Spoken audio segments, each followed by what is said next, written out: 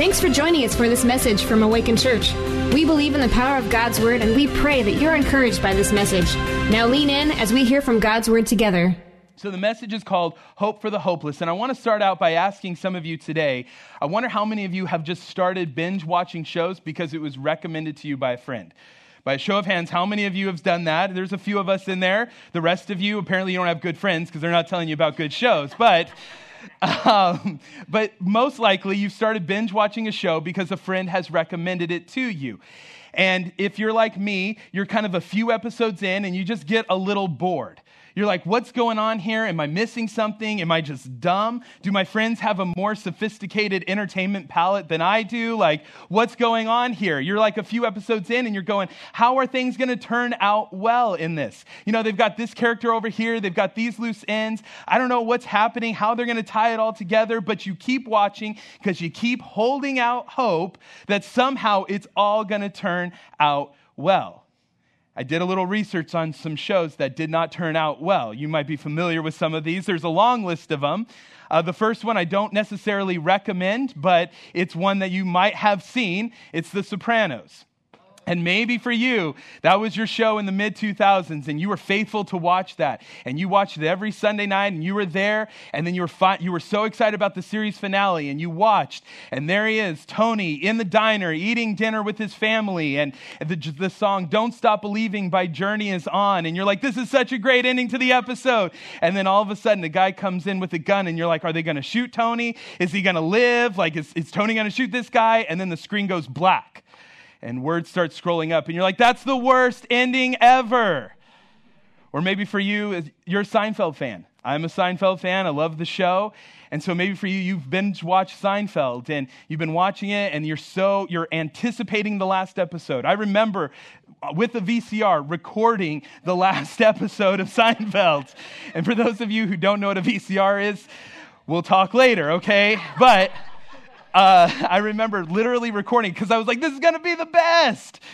Only to find out, oh, they're in a jail cell. That's how they choose to end this series. And I would say it was a brilliant ending. And if any of you want to talk about it later, I'm available. I'll debate you on why that is one of the better endings of any kind of TV show. But a lot of us, we were disappointed in that. Or maybe for you, it's this show. It's permanently scarred you. You don't have faith in TV shows anymore. You're like, this is it. I'm done with it. And it's the TV show Lost. And you're like, this is the worst ever. See? It is. You're watching and you're holding out hope because you're like, somehow this is all going to tie together. It's all going to work out. And then you're watching. I'm like, I feel more lost than ever before, but you keep watching and watching. And then you finally watch the last episode and you're like, they were dead the whole time? Like, what are you talking about? This is the worst. Now, here's the thing. I don't want to hear it.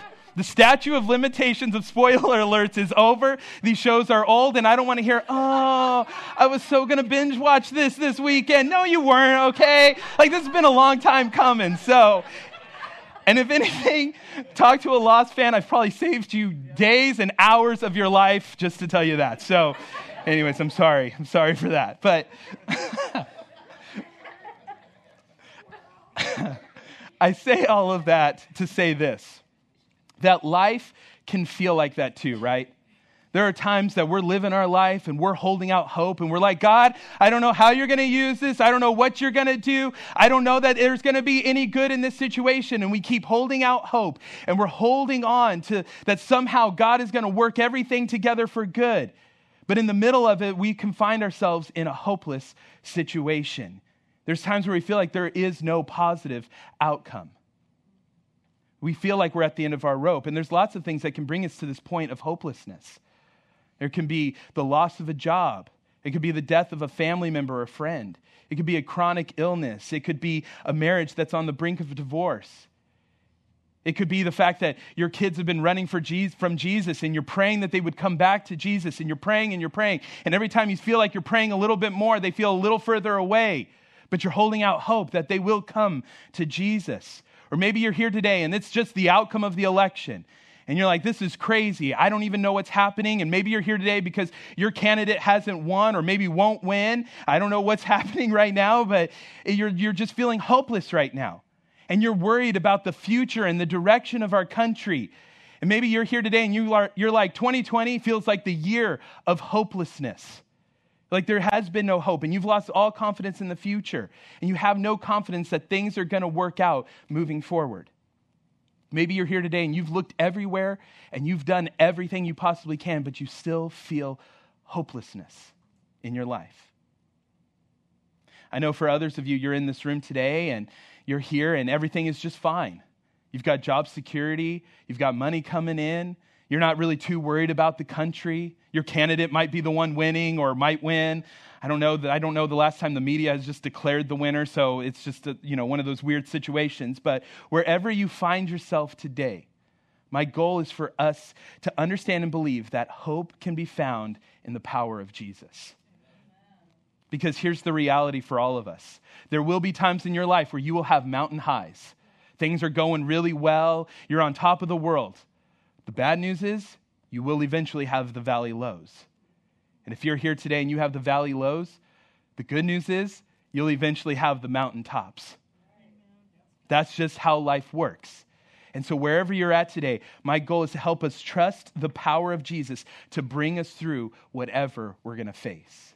And today we're going to learn from a couple of individuals who find themselves in what seems to be extremely desperate circumstances. But because they trusted in the power of Jesus, they found hope in their hopeless situation.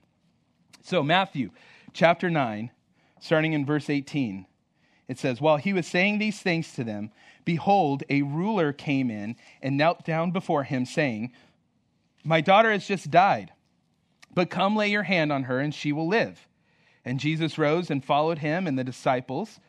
And behold, a woman who had suffered from a discharge of blood for 12 years came up behind him and touched the fringe of his garment. For she said to herself, 'If I only touch his garment, I will be made well.' Jesus turned and seeing her, he said, 'Take heart, daughter, your faith has made you well.' And instantly the woman was made well. And when Jesus came to the ruler's house and saw the flute players and the crowd making a commotion, he said, 'Go away, for the girl is not dead, but sleeping.' But they laughed at him. But when the crowd had been put outside, he went in and he took her by the hand, and the girl arose. And the report of this went throughout all the district." After reading this, a lot of us can identify and understand and maybe even sympathize with what our two characters in this story, the ruler and the woman with the discharge of blood, we can sympathize with what those two are going through because we have either gone through a circumstance where we felt like we were in a crisis or we currently are in a crisis. And what Matthew wants to make very clear in our text today is that hope for these individuals and hope for us in our hopeless situation is only found in the power of Jesus. But what is hope? Because we use that word a lot, right? We throw that around a lot. We say, well, you know what? I hope that the lights stay green because I'm running late to church today, or I hope the lights stay green because I'm running late for work, and we have a hope for that. Or you might be here today and you're like, I hope the Titans win today, and I only pick the Titans because we live in Tennessee, all right? So I'm not team biased or anything, but insert your favorite team there. And you're like, I really hope they win this weekend. But is it really hope, or is it just our desire that the lights stay green or that our favorite team wins the game? Because here's the mistake we make. We use the word hope to convey a desire that we have for something to happen, but we're really not confident that it's going to happen. We say things like, well, I want my team to really win, but if I'm being honest right now, they've got this team coming up and they're doing really well, and I don't like the schedule that's going on over here. Things aren't going to look really well. But hope in the Bible is characterized by certainty. Hope is being confident that the power of God is going to get you through whatever you're facing. We don't say that we hope that Jesus comes back, like he might not come back. No, we're confident in it, that it's going to happen. We say that our hope is in the return of Jesus. We should be confident in the power of God, and we should expect him to work. But that's where the problem lies for many of us. We're not confident in the power of Jesus. In whatever situation that you're facing today, if you're not confident that God is going to act graciously and powerfully on your behalf, then you don't have hope. So how do we get hope? How do we have hope in our hopeless situations? Well, this story, I think, shows us three things, and the first one is this. Hope is found in hopeless situations when we come to Jesus. Look again at verse 18. It says, while he was saying these things to them, behold, a ruler came in and knelt down before him. Now, in Matthew's gospel, we don't get his name, but if you look in Mark and Luke's gospel, they have the same story. And what we get to know his name, and his name is Jairus. And Jairus was kind of a big deal. Like, he was a man of reputation in his community because he was a leader in the local synagogue. And the local synagogue was a place of worship where teachings were had, where tithe was collected, but it was also a community building. It was a place where local administration would happen, hospitality. It's a place where disputes would be settled. And Jairus was a leader in the local synagogue. And because of that, he was a really well-respected man in the community. He was looked up to, and he was relied on by the people. But in the midst of his hopeless situation, he comes to Jesus. And that's our first character. The second one is in verse 20 and says this, and behold, a woman who had suffered from a discharge of blood for 12 years came up behind him. Now, this woman, she is unnamed, but she's also very well known in her community as well, but for different reasons. Most commentators say that this discharge of blood that she's suffering from is her never-ending menstrual cycle. And that's not the only reason, that's not the reason for her desperation in coming to Jesus, though. Although her situation was very painful and was very real, it was more her isolation that drove her to Jesus, because this blood disorder made her a social outcast. And according to the Levitical law, this made her unclean. And what that means is that everything she touched became unclean. And so if a person was unclean, according to the law, they had to go and purchase some turtle doves and some pigeons, and they had to bring it to the priest for a sacrifice to be made. And so this blood disorder cost her time and it cost her money. And so you could imagine that nobody wanted anything to do with this woman. She wasn't allowed to go worship in the synagogue. She wasn't allowed to go work. Nobody was calling her up for lunch to hang out with her. She didn't really have friends. If she was married, she most likely was divorced. If she wasn't ever married, she would never have actually the prospect of having a husband because she was unclean. She was alone, and she was shunned for the last 12 years of her life. Both of these people, although very different, come to Jesus. And here's the point for us today. Jesus desires for all people to come to him.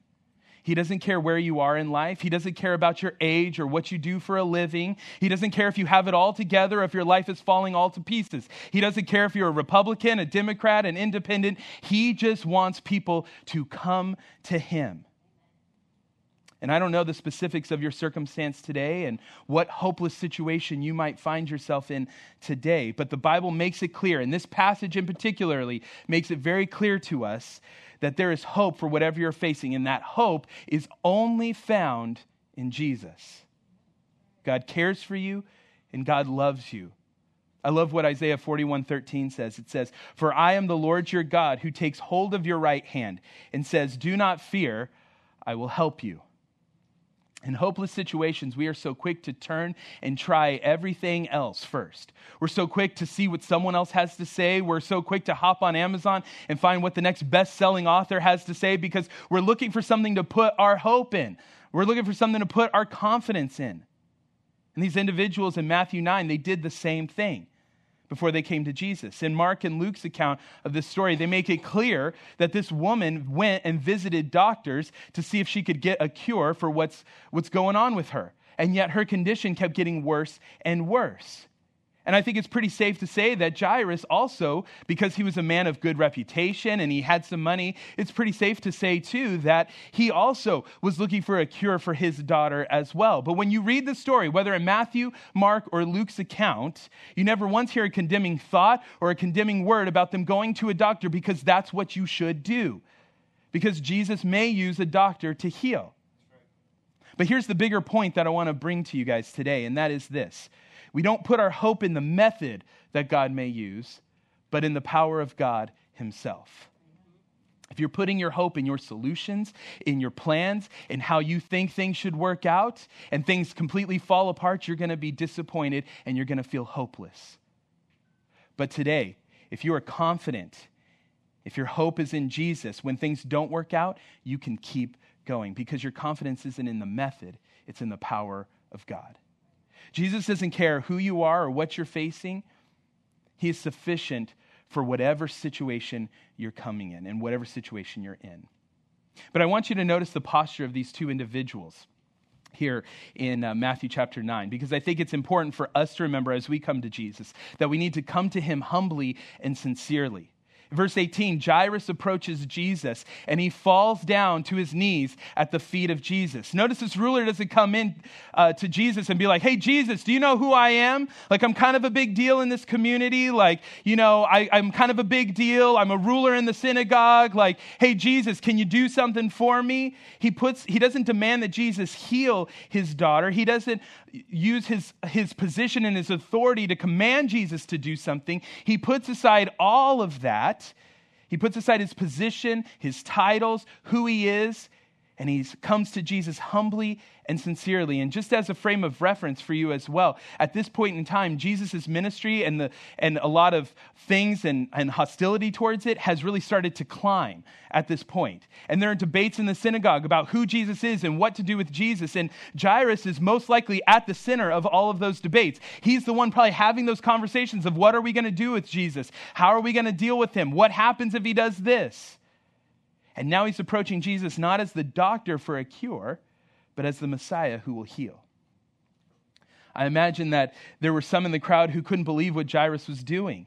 I feel like there could have been some people saying, wait, is that Jairus going to Jesus? Like they might have even had a little southern accent. Is that Jairus going to Jesus over there, They're like, I can't believe he's doing that. But I want you to notice in the text, it doesn't say that Jairus comes to Jesus in the middle of the night so no one sees him. It doesn't say that Jairus has a hoodie over his head or that his hand is like on his forehead going, I hope nobody sees me right now. No, he doesn't care. He doesn't care what it might do to his reputation if he comes to Jesus. He doesn't care that he might lose his position in the synagogue or in the community. His desperation drove him to fall on his knees before the only person that could help him, because his hope and confidence were found in Jesus healing his daughter. Amen. This woman also comes humbly and sincerely as well.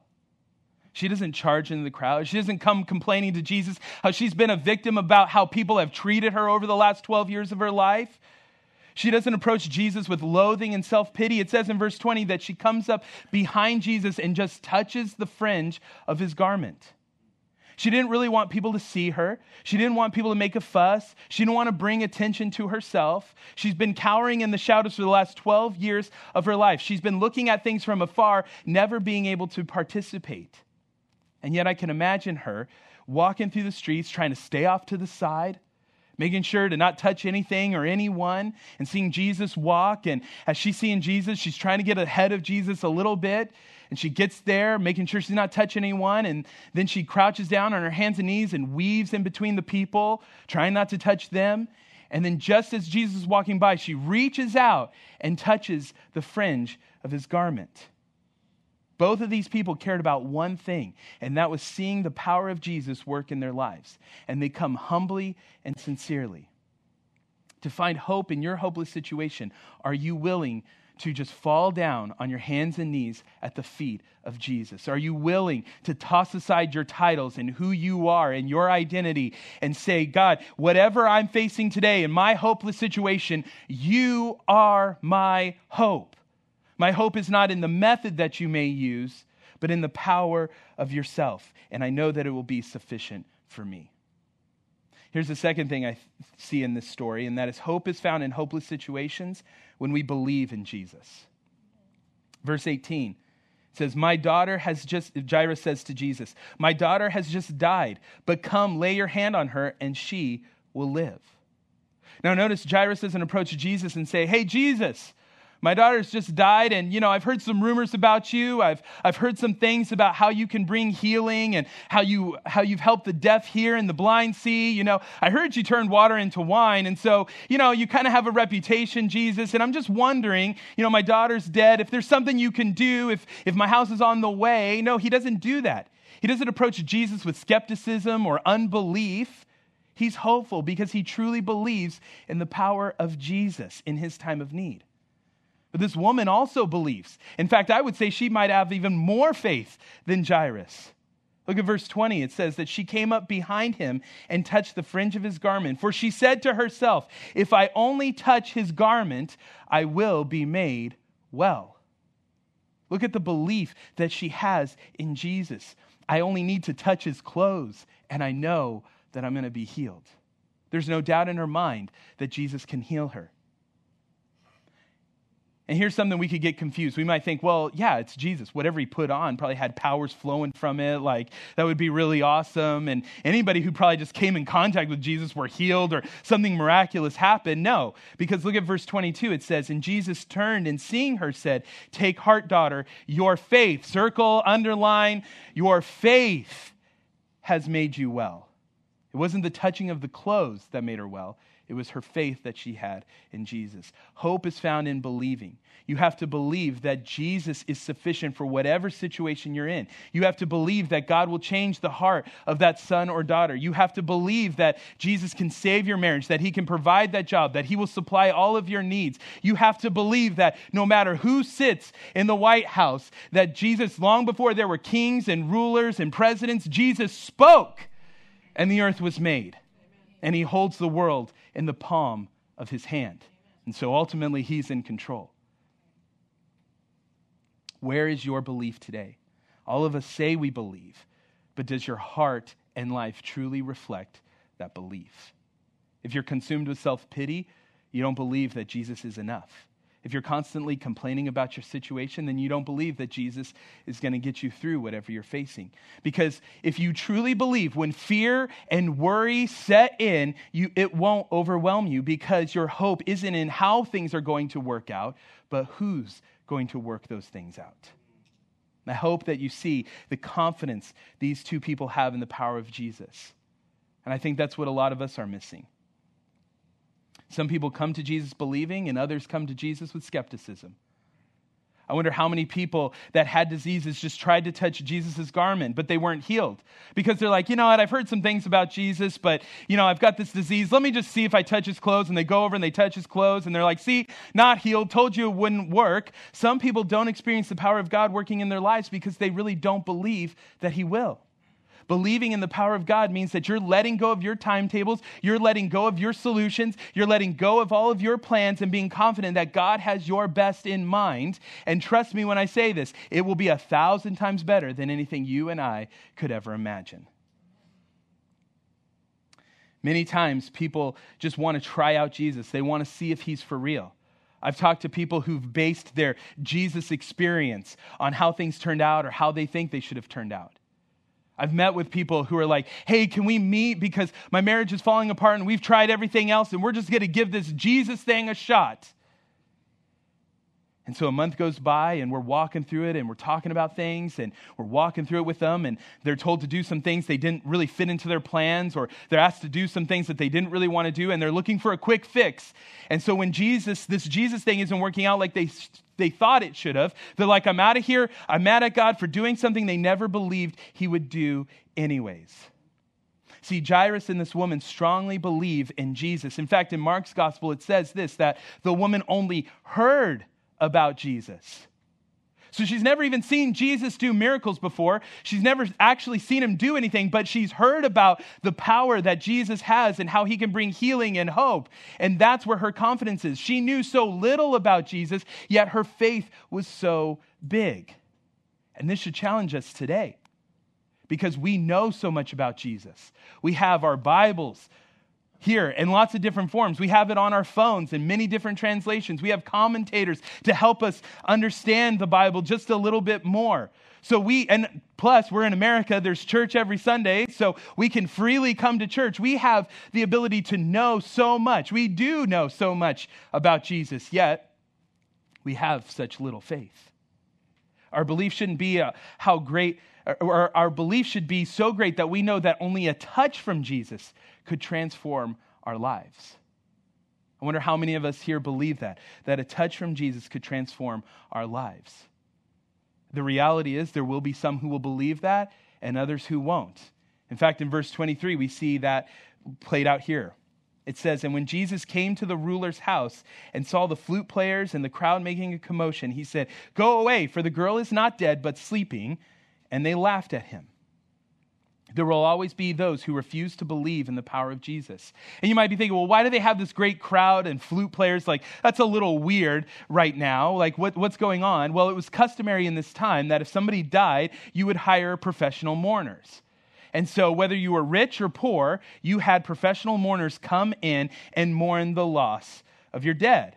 And so because Jairus was a man with money and great reputation, you knew that this had to be a commotion. This was a great amount of people and probably chaotic music happening all over the place. But when Jesus arrives, everyone knows why he's there. They too have heard reports about Jesus and his healings, but they don't believe that Jesus can do what he's coming to do. And when Jesus tells them, leave because this girl isn't dead, but sleeping, they laugh at him. And their laughter not only reveals the nature of their heart, but the greatness of the miracle that's about to happen. They're laughing at the ridiculousness that Jesus could do anything to change this girl's situation. And I like to think that, like we read it here, Jesus heals her. And I like to think if I were Jesus, I'd probably mic drop it, walking out with this little girl. Like, where are you laughing now, right? Like, that's kind of just my thoughts. But here's the thing. Her death, though very real, was not permanent. Our world today laughs at the absurdity that we are dead in our sins and that Jesus is the only one who could save us, that he's the only way to salvation. And the world would laugh at us. The world would laugh at us when we find ourselves in hopeless situations and we say, Jesus is my only hope. They laugh at us. You will find hope in your hopeless situations when you believe in Jesus. And here's the last thing.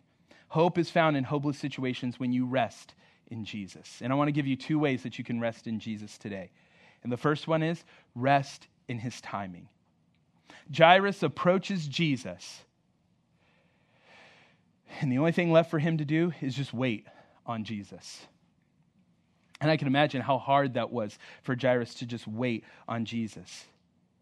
And so then Jesus and Jairus are on their way to his house, and this woman comes in and she interrupts their traveling. And it would have been real easy for Jairus to say, hey, lady, leave us alone. We've got places to go and people to heal. Like, we've got to get going. Hey, Jesus, could you make these crowds go away? Could you thin them out? Hey, Jesus, that's enough chit chat. We got to keep going. Like, we've got a healing to go to. And it would have been really easy for this woman suffering with this blood disorder for 12 years. She certainly could have been asking Jesus, hey, why did you make me wait so long for a healing? Why did I have to endure these trials? When we find ourselves in what seems to be hopeless situations, we need to understand that God sometimes puts us in different positions and places to grow our faith in him. It took 12 years for her to get to the point where she had complete confidence in the healing of God. And sometimes our situations and places and positions, God allows them to continue for a long time until we ultimately arrive at this desperate need. But when we arrive at this desperate need, we arrive there with great faith. God gives us the gift of tragedy to grow our faith. And sometimes he prolongs our trials so that we can draw closer to him. But ultimately what we need to do is we need to rest in him, rest in his timing. And here's the second thing. We need to rest in his gentleness. Verse 22. I've been saying this woman doesn't have a name, but Jesus does give her a name.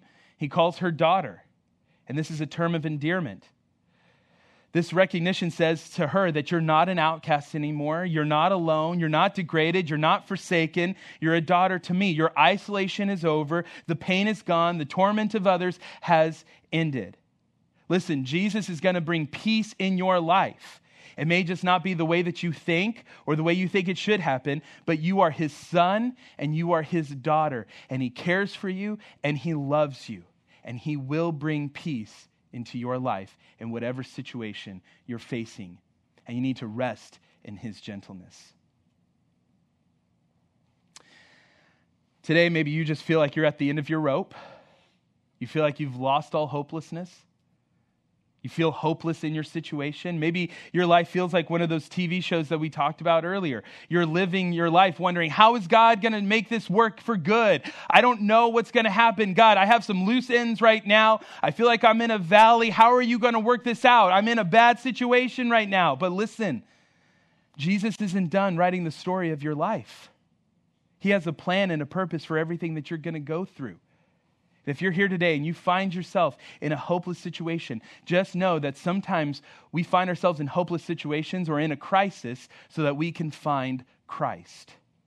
And my prayer for you today is that whatever you're facing, maybe it's a financial loss, maybe it's the loss of a job, maybe it's your marriage, or maybe it's just the status of our country, that whatever hopeless situation that you find yourself in today, that you would find peace, that you would find strength, that you would find comfort, and you would find hope in Jesus. Or maybe you're here today and everything in your life is just fine. And maybe you're not in a physical crisis, but I'm going to tell you right now, you're in a spiritual crisis.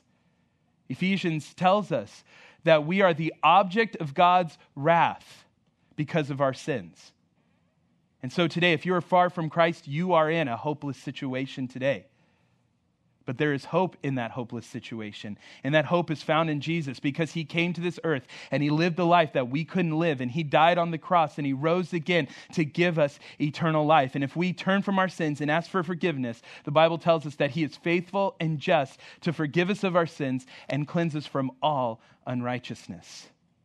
If you've never experienced Jesus, if you've never put your faith in him, if you've never had peace, then today I want to give you an opportunity to come to him. Listen, all your problems aren't going to go away. It's all not going to be rainbows and sunshines and butterflies. But the reality is we'll still have the valley lows. But the good news is that Jesus, just like Isaiah says, will take you by the hand and go with you. And if you're in a spiritual crisis today, just like how Jesus raised the Jairus' daughter to life, he can raise you to new life as well. And true and lasting hope can only be found in Jesus.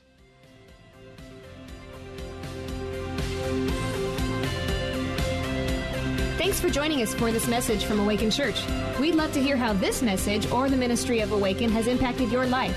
Let us know at awaken.church/mystory.